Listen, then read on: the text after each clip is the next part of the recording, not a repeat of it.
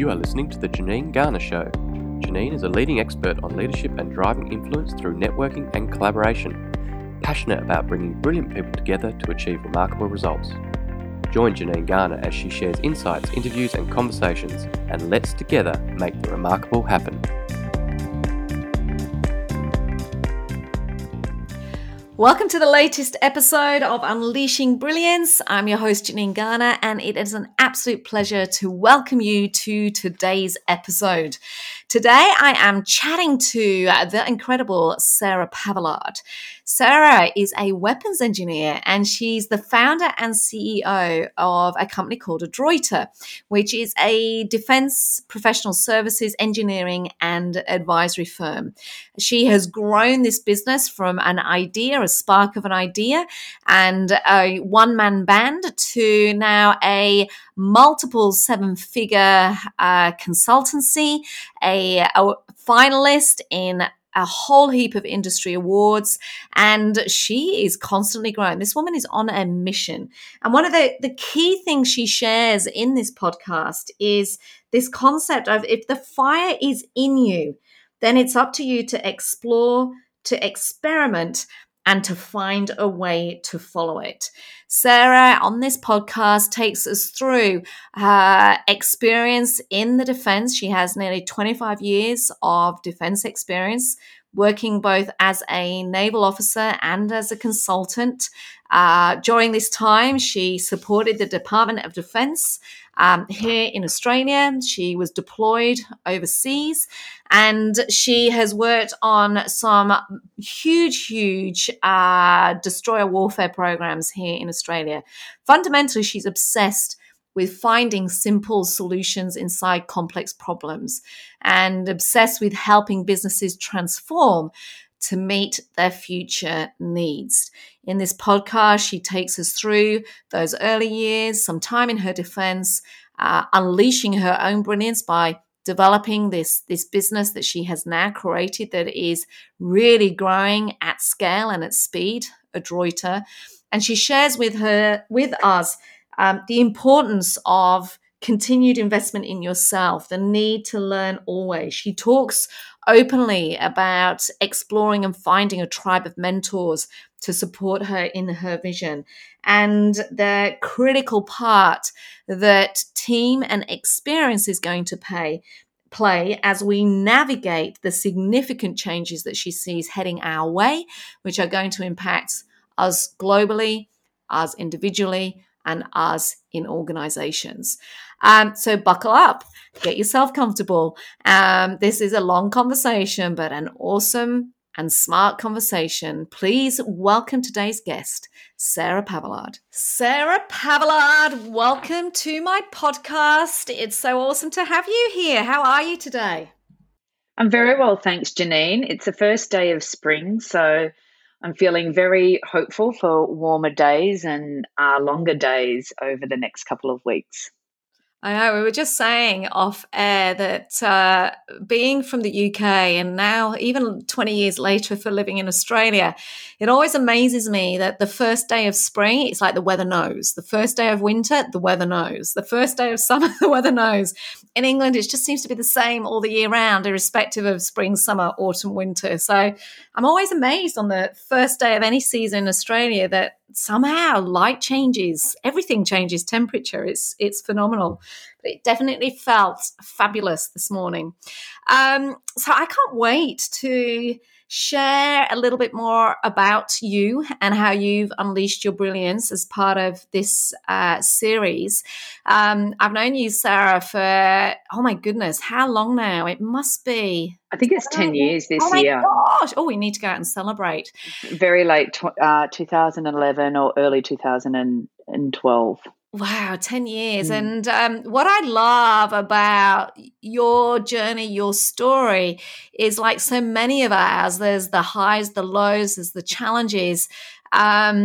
But in the recent years, you've absolutely landed in that beautiful spot and sweet spot of knowing so clearly what it is that you're doing. And I can't wait to share some of that with our audience. So let's let them get to know you a little bit first. I'm just going to throw a a few quick fire questions at you, so that our audience can find out a little bit more about you. So, Sarah, where are you from? Where are you from in Australia? Are you Sydney born and bred or somewhere else? I can't remember. So I am Sydney born and bred, but I travelled or moved around a lot as a child. So, born in Sydney, and then my dad was finishing his medical studies in Calgary. So I lived in Canada for about 4 years as a child in early primary school.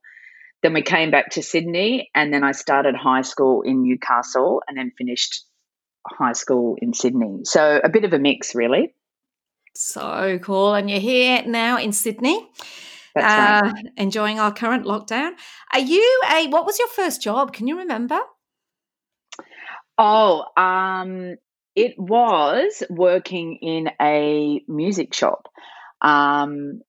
So there was a store in Newcastle called Latham's Music, and I used to sell sheet music and instruments and that sort of thing.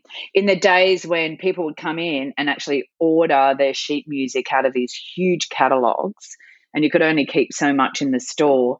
So often people would come in, it was like a mail order to the business, and then we distribute it. But I actually did a lot of retail work in high school. I quite liked the sales side of it, actually. And sales is such a key part of what you're doing now. So thinking about something fundamentally that has changed you in terms of a book, a TED Talk, a podcast, what's one that springs to mind that almost is on your always recommend list? There's probably two, actually. So there's a podcast and a book. So I'll talk to the book first. It's probably the book that I share with people more than any other book. It's a book by an author named Gretchen Rubin. It's called Better Than Before, and it's about how daily habits are the things that are most impactful to contributing to your overall habits, to your overall happiness. I read that book for the first time, maybe 2013, 2014, sometime around there. But I think that is a book that just changed my life. And Gretchen Rubin wrote it after she had done a bit of a personal experiment on what it takes to be happy. She for a year, each month she implemented a new habit in her life, whether it was eating healthier, doing a new type of exercise, meditating, and just tried to measure the impact. And then she wrote a book about it. But then a whole lot of people wrote to her after the book was published and asked the question, how is it that you were able to just turn that habit on for a month and then turn it off afterwards? And so then she started researching what it is that contributes to good habit forming and why it is that it's the small daily habits, not the huge big holidays or, big milestone events that actually have the biggest impact on happiness. And I learned a lot about myself from that book, and it triggered some lifestyle changes for me. And I read it at a time when, we were going through a difficult period as a family together. And that book really made a big difference. So I share that book. I've probably given away 30 or 40 copies of that book. The other thing that is my go-to is a podcast called Masters of Scale. It's by a fellow named Reid Hoffman, who was one of the founders of LinkedIn. And it's really interesting interviews with founders of businesses that have gone through mega scaling, whether it's Canva or LinkedIn, Sheryl Sandberg from Google. But Reid picks a theme about what it takes to scale a business, and I learn so much, and it gives me so much food for thought when I'm thinking about just the context of what is a very small business compared to theirs. So that would be my two: Gretchen Rubin's Better Than Before and Reid Hoffman's Masters of Scale. Fabulous. I'll be checking both of those out. Now, what is it that you do now? Can you quickly share with our listeners what it is that you do right now. So I'm the CEO of a defence services and consulting firm called Adroita. That's a play on the word adroit. And but my history and my training is as a weapons engineer. So my background is as a naval officer and a weapons engineer. But various sets of circumstances have led me to starting my company about 5.5 years ago. And whilst it started as one person doing one role for one client, I've now got to the point where we've got a growing team and I'm really leading the company, not just a particular role. So, and in terms of what that actually means on a day-to-day basis, it's I feel like a jack of all trades and a master of none most days, but there is actually real breadth to the kind of activities and things that I might get done in any given week. And you're living and breathing that masters of scale right now. I'm not actually quite sure we ever become masters of anything when we're running our own business. It almost is like jack of all trades, isn't it? It's constantly evolving. I want to chat about this, that early stage of your career, the weapons engineer, the naval officer. Thinking back to that decision you made to go into the Defence Force, can you remember the moment or that watershed moment that made you make that decision or led you to that decision, Sarah? Well, I think there were probably a couple of build-up moments, or many, many moments that led to that. So I think the first thing is that, as a child and in my early teens, I was always encouraged to think about science or, a technology-based career. My father is still a doctor. He was also a researcher, and he always had a curious mind and still does. But as kids, we had several expectations for the O'Loughlin children. We had options to be a Nobel Prize winner, an Olympic athlete. There was one more. Or a nuclear physicist. So the bar was set pretty low in my family. I was going to say that's a huge amount of expectation to be put on you, isn't it? It is, but conversely, I think that what it meant was actually that we always felt like we could be anything. And so I started becoming interested in engineering as a career or as an option, probably through my rowing partner at the time. I used to row at school, or not at school, but I was in a rowing club. And my rowing partner was a chemical engineer who was studying at the University of Newcastle at the time. So she was probably someone who I saw in my life who was doing engineering and doing this sort of technology-based career. And then at about the same time, a couple of Navy ships were in Newcastle undertaking refit and maintenance activities. One of them was HMAS Westralia, which was subsequently catastrophically damaged in a fire in the late 90s. Anyhow, I did a ship visit just out of curiosity, really. And then through that got to know about the different kind of careers that Navy could offer. And I went and did some Navy work experience in year 10.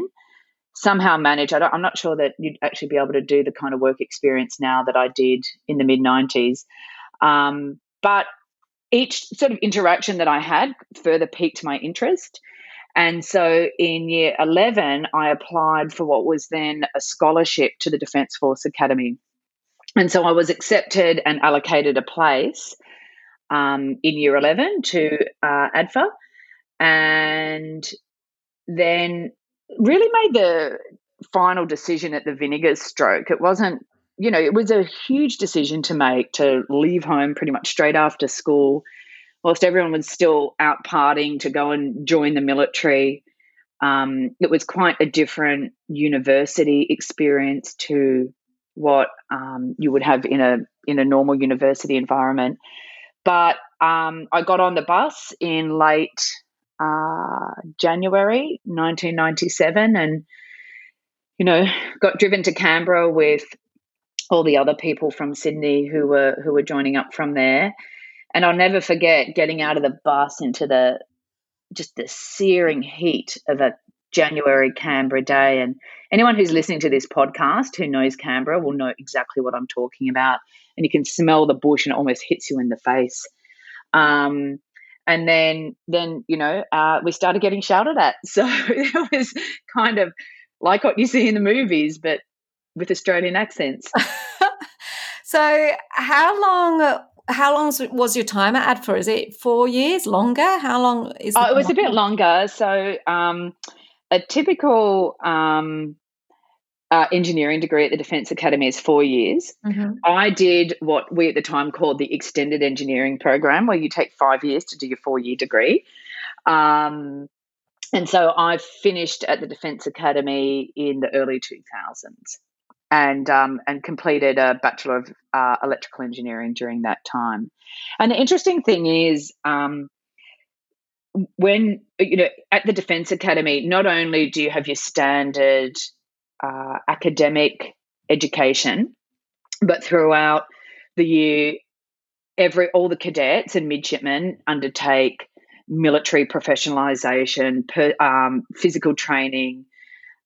You learn about defence riding, military protocol.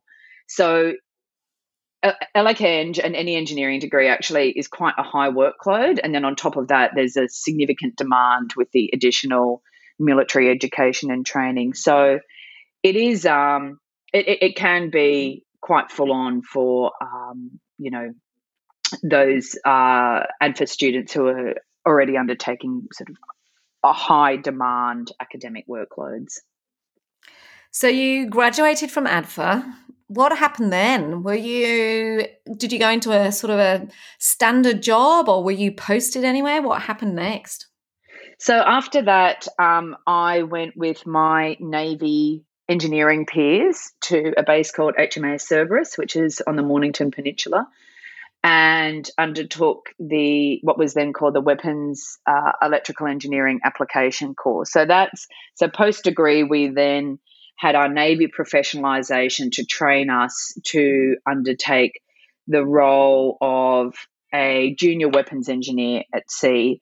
And at sea, the weapons engineer is responsible for ensuring the availability and readiness and making sure the maintenance is completed for the weapons systems and the sensing systems and the communication systems. So if you think about it in terms of the eyes, and ears and voice of the ship, and the shield that protects the ship and anything else that the ship is there to protect as part of its mission. Fabulous. And you've been posted overseas during your career. The reality is there's not many, I'm imagining, female weapons engineers in the defence. What was that whole experience like? Well, it was mixed, really. So I would say that my experiences, as a junior female engineer in Navy were probably much more egalitarian and modern than maybe my experiences as a first-year female midshipman at the Defence Force Academy. At the time that I started at the Defence Force Academy, it was really under the spotlight because of various behavioural issues that had been identified. And that was, being managed and dealt with, and has evolved extraordinarily since that time.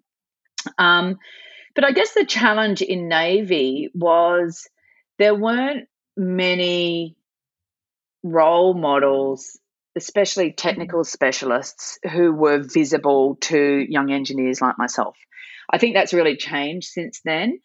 In the Navy now, the two most senior engineers are both women, which I think is, an extraordinary achievement and a testament to both of their capabilities.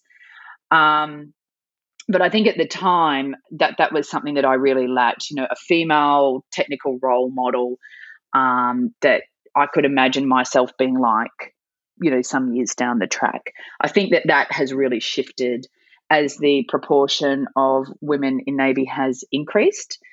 There is still, the same problem that we actually have across society, which is the lack of women engineers in particular, the lack of participation of women in certain science and technology and engineering careers, inequities in, promotion and professional development. But that's a broader social issue, I think, rather than a defence specific one. Thinking about your time in defence, Sarah, so, that time here overseas, the various decisions you've had to make, the things you've been involved in, what do you think that taught you that you are now bringing into your work now? Oh, I mean, it would be so hard to list everything that it taught me, because so much of who I am now is because of those early career experiences. And, where you land at a point in time is the net outcome of everything you have done before. And so both the wins and the sort of dips form, your character down the track. So I think probably at a high level, it's taught me a lot about teamwork. It's taught me a huge amount about leadership, both the kind of leadership styles that I like and warm to, and the kind of leadership style that I want to live, as well as those, leadership behaviors that I really want to make sure I don't carry on, as I lead my business. It's taught me, the fundamental importance of, technology really in any business application. I've learned about, through both my technical background, but the type of work that I've done, to think as a systems thinker. So systems, how do organizations generate outcomes, and how do they, elements of that organization work together? It's taught me a lot about risk management. It's just so hard to list. But I was very lucky. I had actually a very unusual career as a weapons engineer. Very early was standard sort of career track. Went to sea as a junior assistant weapons engineer, deployed in a ship, was in the Middle East during the major hostilities in 2003, came back, did an early systems engineer test and evaluation job in a big upgrade project. But then I went on to be the flag lieutenant to the Chief of Navy, and that's a really unusual role for an engineering career path. And that was a very formative role. And I think I was very lucky to have the kind of exposure that I did, to understanding how Navy operates at the highest levels, how Navy or defence interacts with government. I had a lot of interface with, the captains, I would suppose, of defence industry at the time. So I got understanding and insight that was beyond what I would ordinarily have been exposed to at that very early career stage. And you mentioned there that you've been in conflict situations. How do you reckon that's affected you? Is it something that you bring with you back into the world when you leave the forces? Does it stay with you, or is it just a job at the time? How for me personally, just a job, but other people have very different experiences. Yeah. And really, in the scheme of people who've deployed and experienced, those Afghanistan and the Iraq campaigns, my experience was, pretty vanilla, I would say, compared to what some other people experience. Having said that, some of the things that I really do remember is sort of the camaraderie and some of the team spirit from being at sea in a ship. In a ship at sea, it feels huge when you're in it, but yet it is just a tiny blip on a huge ocean. But that is your whole world. And I had some fantastic leaders who really formed my sort of view about Navy on that deployment. And, I also was, we got to see firsthand how sort of big organizational decisions can in fact impact, the teamwork and cohesion of a ship at sea. There's an interesting story relating to that, which I won't go into now. But I have to say, being at sea does prepare one for things like lockdowns. Leave being cancelled in the Navy prepares, you for disappointments when you can't leave your house.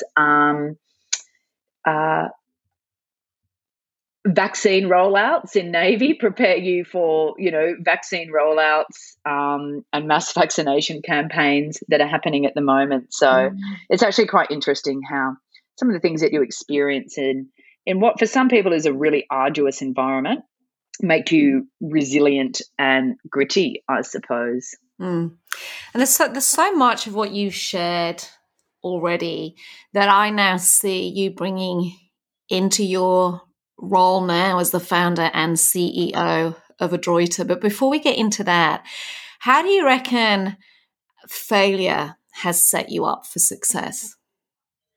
Look, I think when I look back, things that didn't work out, the things that went wrong, are without a doubt the things I learned the most from. Whether it was from, stuff ups as a junior midshipman, and getting in trouble for something I didn't do or something I forgot, or missteps in business. I don't think that there's any person that leads a growing business that doesn't look back and think, I could have done that better. In hindsight, I could have made a better decision about a person coming into the team, or, it's actually through those errors though, or through those things that didn't go according to plan, from which I've learned the most. And really one of the things I'm trying to create within our business is the opportunity for team members, to take considered risks. And if something goes wrong, that's okay. But as long as we don't do it again, that we use that as an opportunity to learn and grow and adapt, but not be hampered by failures, which happen all the time. So you left the defence, and you are now the founder and CEO of Adroita.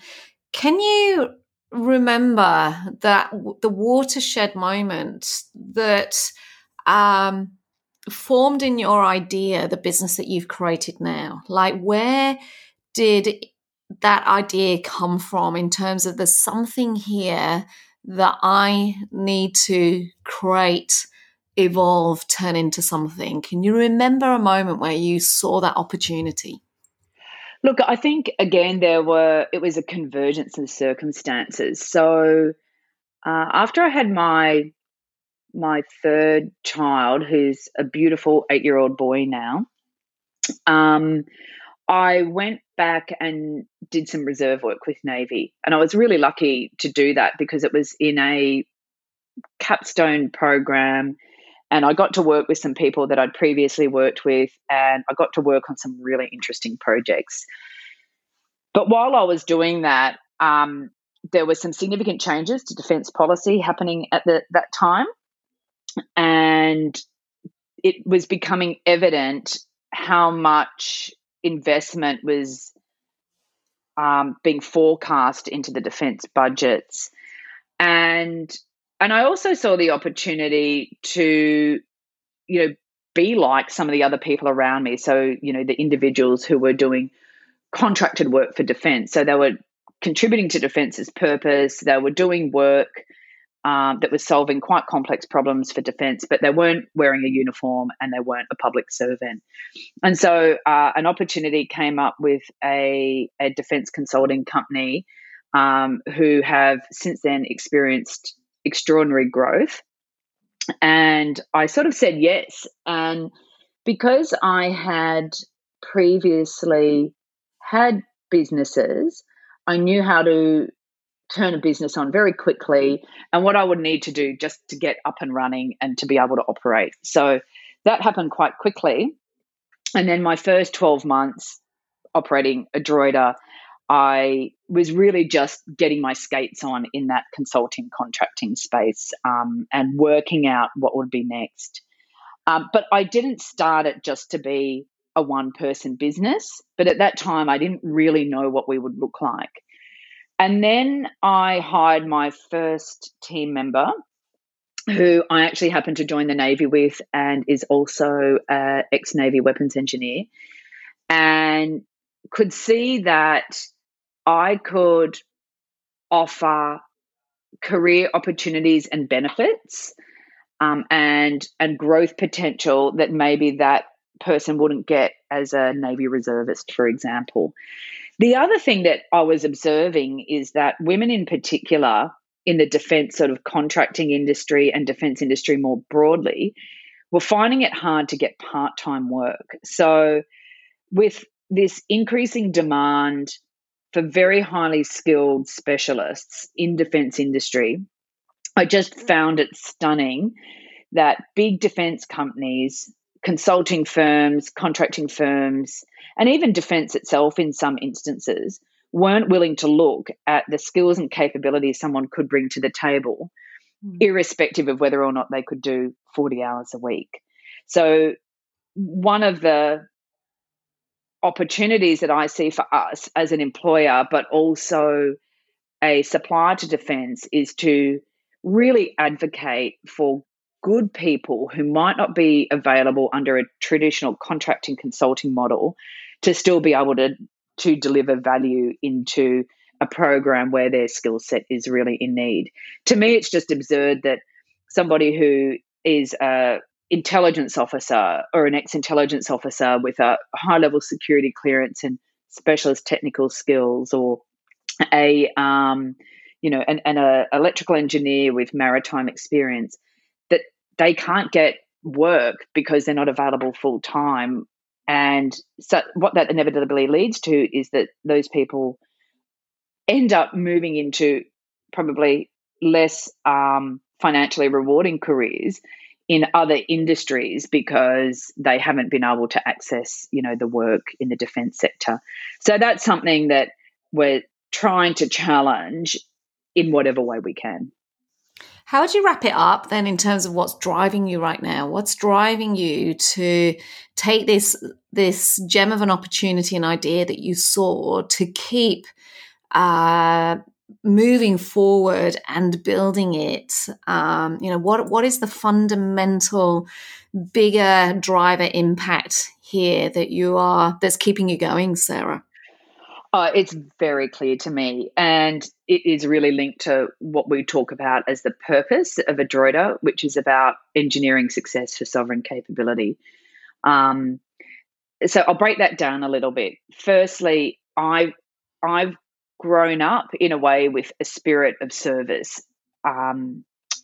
both through my childhood actually, and then through my Navy career.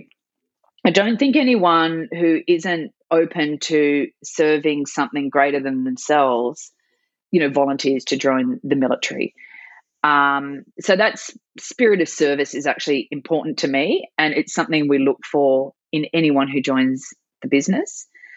But what that means in the context of engineering success for sovereign capability, I feel very lucky that we have this incredible life and opportunity that we have access to here in Australia. And we can support defence to be more resilient and self-reliant, to support our national interests by helping defence solve some of its complex problems. Now, what we do is just a small microcosm of a very complex, very big industry and department. But we do contribute to that through the work that our people do directly with the department. We also support that by working with Australian industry, whether it's engineering firms or project management firms, manufacturers, unlock what we call their latent capability to support defence. And so by doing that, we bring a greater industry base to defence to access, but we also help future-proof those businesses by identifying and helping them access new, healthy, long-term revenue streams. So, I like to say to my team and to people who are potentially exploring joining the business, our branding for Adroita is these red and orange tones, but we have a navy heart. And some of those values that many of us grew up with, we're imbuing in the business without it being, a subset of the military, because that's really not what we're about and not what we are there to do. So, Sarah, you talked then about how the values of the Navy are so imbued in your company, and that heart of being in service. Can you share with our listeners maybe the top three values that for you are a fundamental heart and part of your being as an organisation? So the top few are firstly adroit or adroitness. Our name is really meaningful, actually, because it talks to what we do, who we are, what we promise. So by adroit, I mean being clever and skillful in our approach, adaptable, innovative, looking at problems, through a different lens. Another one of our values is excellence. We're actually building our culture to be about creating adroitness and excellence in our team. Trust is absolutely fundamental, and it needs to be unbreakable. We are trusted by our defence clients and partners with, sensitive information, complex problems. It's also a fundamental in a sort of security managed environment. But we're also trusted by our advisory clients to, take care of their information and really support them with setting them in the right direction to access defence, and good judgment, really. And probably the final thing, I know it's a bit more than three, but curiosity, being open to new ways of thinking, new ways of solving problems, not chucking away the old, but just being open to the potential, I suppose. So with that in mind, what are some of the significant changes that you see impacting your industry or your profession over the next few years? Oh, well, there's a couple of things. I think one of them that is actually quite interesting has become almost a topic on the national agenda, which is this concept around sovereign capability and sovereignty. So Defence has been talking about this for a long time. Lots of commentators in the defence sector have been encouraging government to be more proactive in securing Australia's resilient supply chains and so on. Defence really started putting this high on its agenda in about 2016. But with the COVID crisis that really started impacting Australia in about March last year, it became a topic of conversation that was happening around dinner tables and boardrooms all across the country. So this need for Australia to build a resilient and self-reliant industry capability for critical skills, critical manufacturing capacity, I think is something that we will see not just impacting the defence sector, but impacting industry more broadly. And that's becoming evident through various policy and grant and other initiatives that government has been releasing over the last 12 months or so. Mm. The other thing that's really going to impact us, and that has already, and is almost a lead into that question around sovereign capability, is our changing relationships in the world. So there has been a very big strategic shift to a renewed focus on the Pacific. That's our neighborhood, and we are coming to the end of, I think, a really long, maybe nearly a century of, relative stability in global affairs. I don't think that we can expect that to last indefinitely. I hope that it will, but I don't think that we should be planning for that. The third thing I think is going to completely change how we do business in this country is the impact of digitization and converging technologies. I do think that the COVID crisis has really pushed many businesses and many sectors into accelerating transformation that would have happened anyway over the next 5 years. I don't think that we can expect that the rate of change for business will slow down. I think it's going to increase. So businesses need to be prepared for that. And I believe that it also creates extraordinary opportunity for those who are thinking far enough ahead and taking time to understand how these megatrends and the technology changes are going to impact them day to day. We're talking about the kind of technology step changes that we saw moving from a flip phone to, an iPhone 12 in the next 5 years. And so this is really going to, yes, impact business and individuals, but I reckon it's also going to impact leadership, how we make decisions, etc. And one of the things you've said a few times during this conversation is you've talked to leadership, you've talked to great leaders, you've talked about those people that influenced you and inspired you. If you were to describe either yourself now or the leader you're aspiring to be, what do you think is going to be critical in terms of leadership skills moving forward, given what you've just spoken about?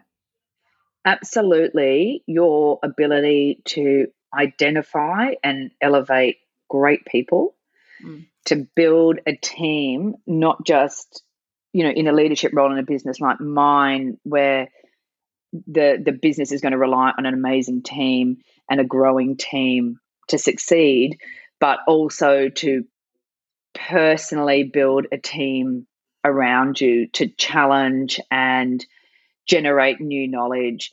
One of the things, I have had other businesses, and I think one of the things that has absolutely been different this time around and is now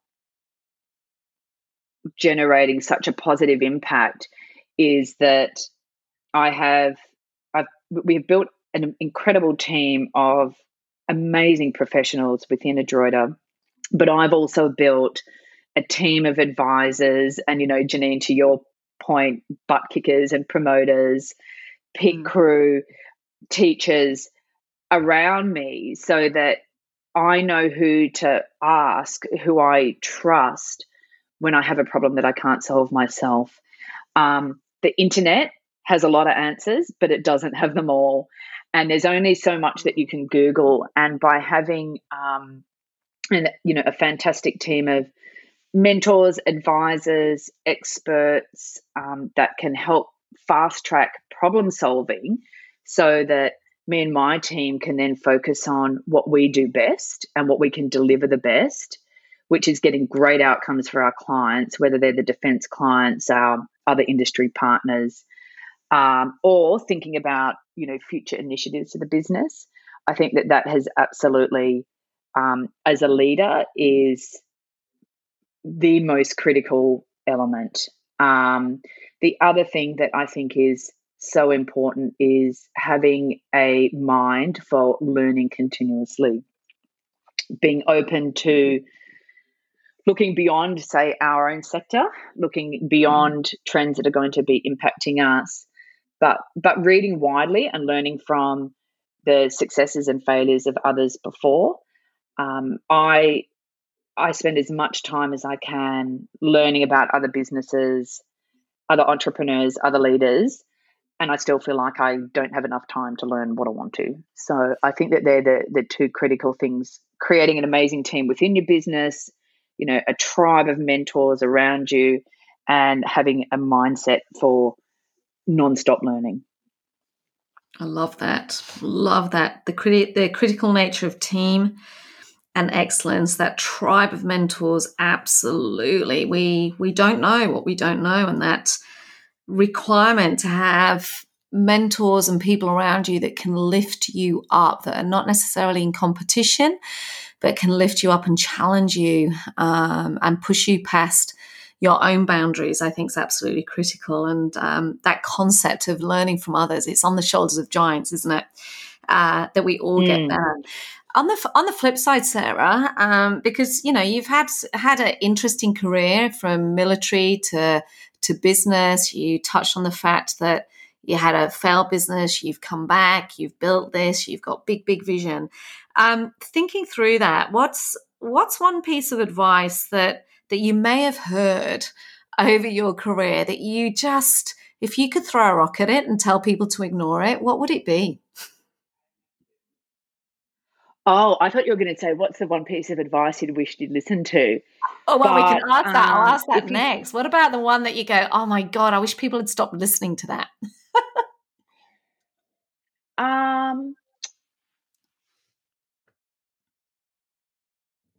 Oh, that it's just too hard. It's just too much work, That's probably the one thing that I just, why don't you just slow down? You don't have to do that.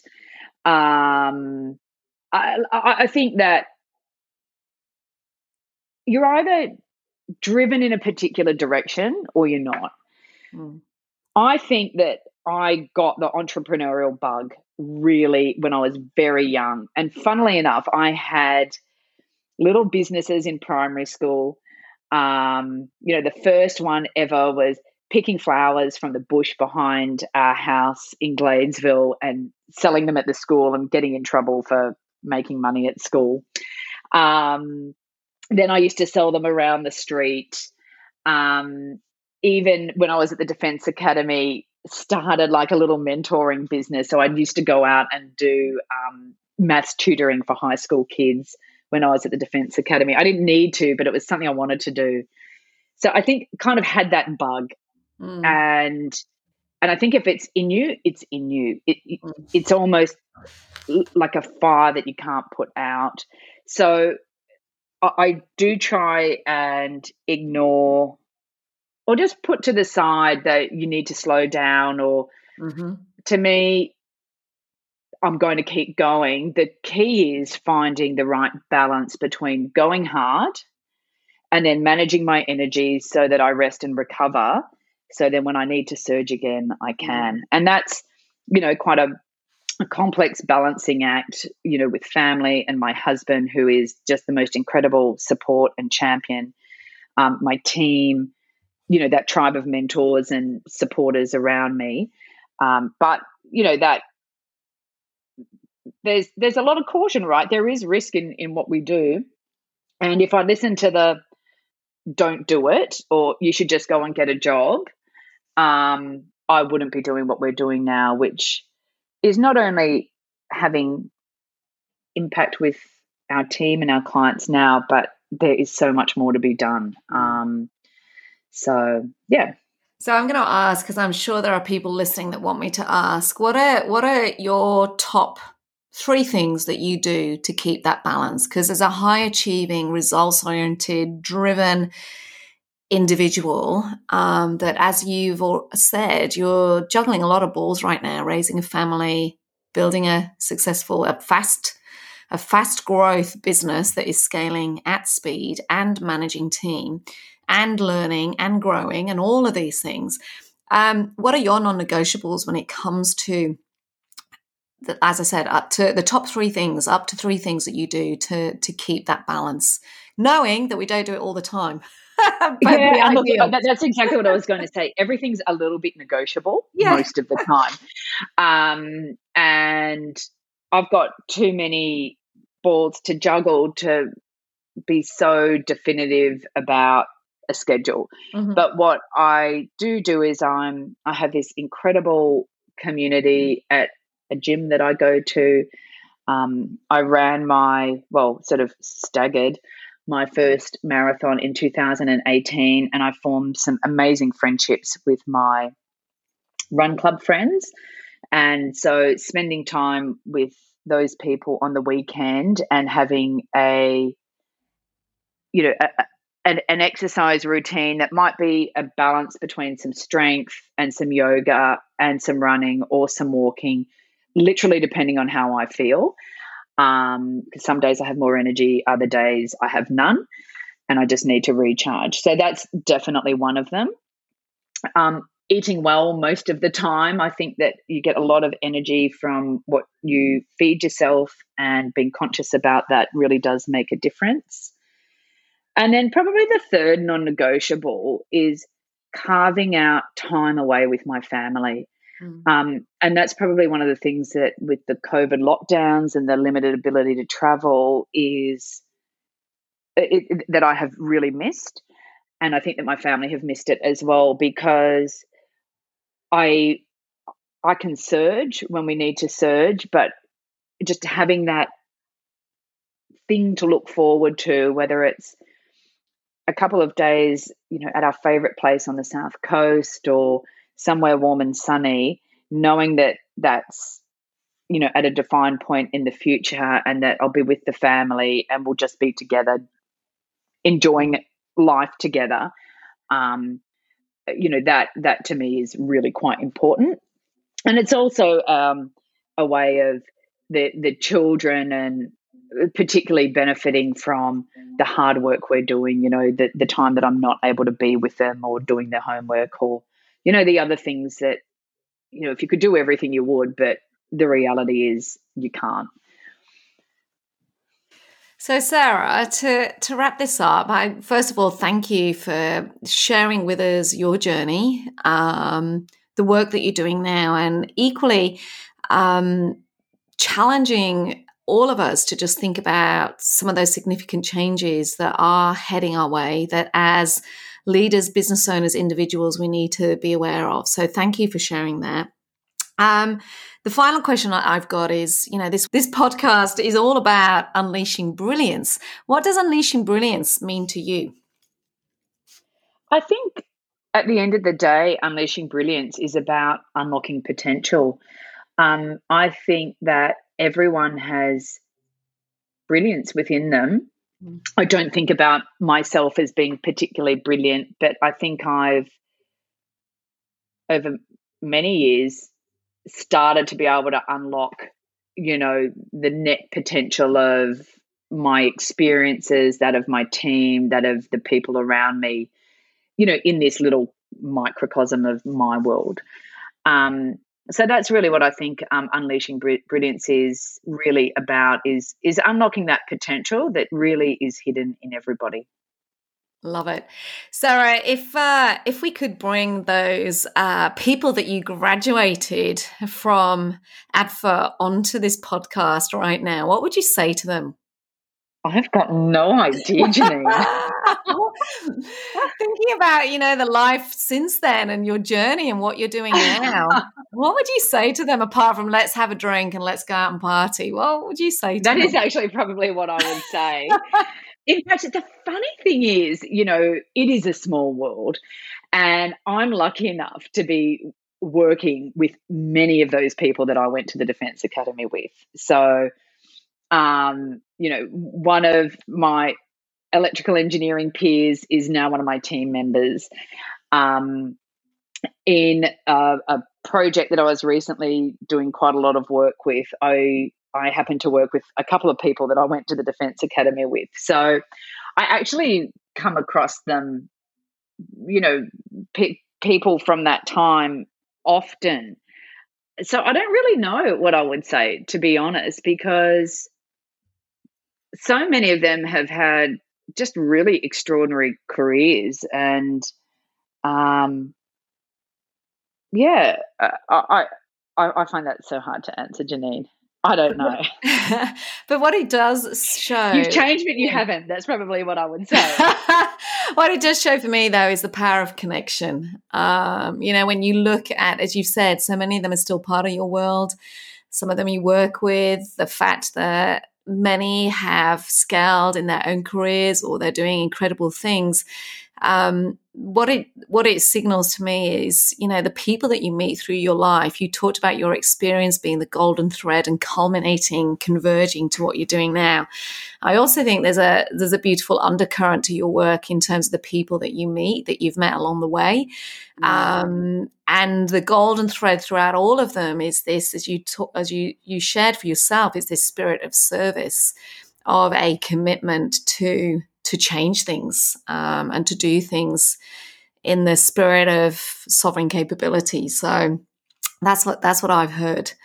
And because I know you, I know that's such a key part of it. Connection matters, doesn't it?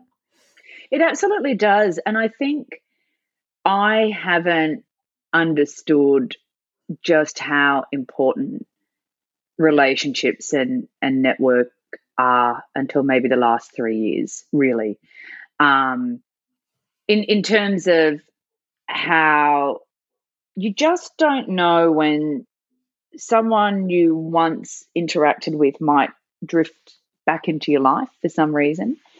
And I find that even in a context of, say, working with clients, to be able to anchor a conversation around a person that we might know in common or that we have, both worked with, can be transformative in actually quickly building a relationship, for example. So I've really only come to understand how it's who you know really is. It's who you know, but it's about, authentically building those relationships, really, and trying not to, burn down the house on the way out. In any context, really. Yeah. How do you enter gracefully and exit gracefully?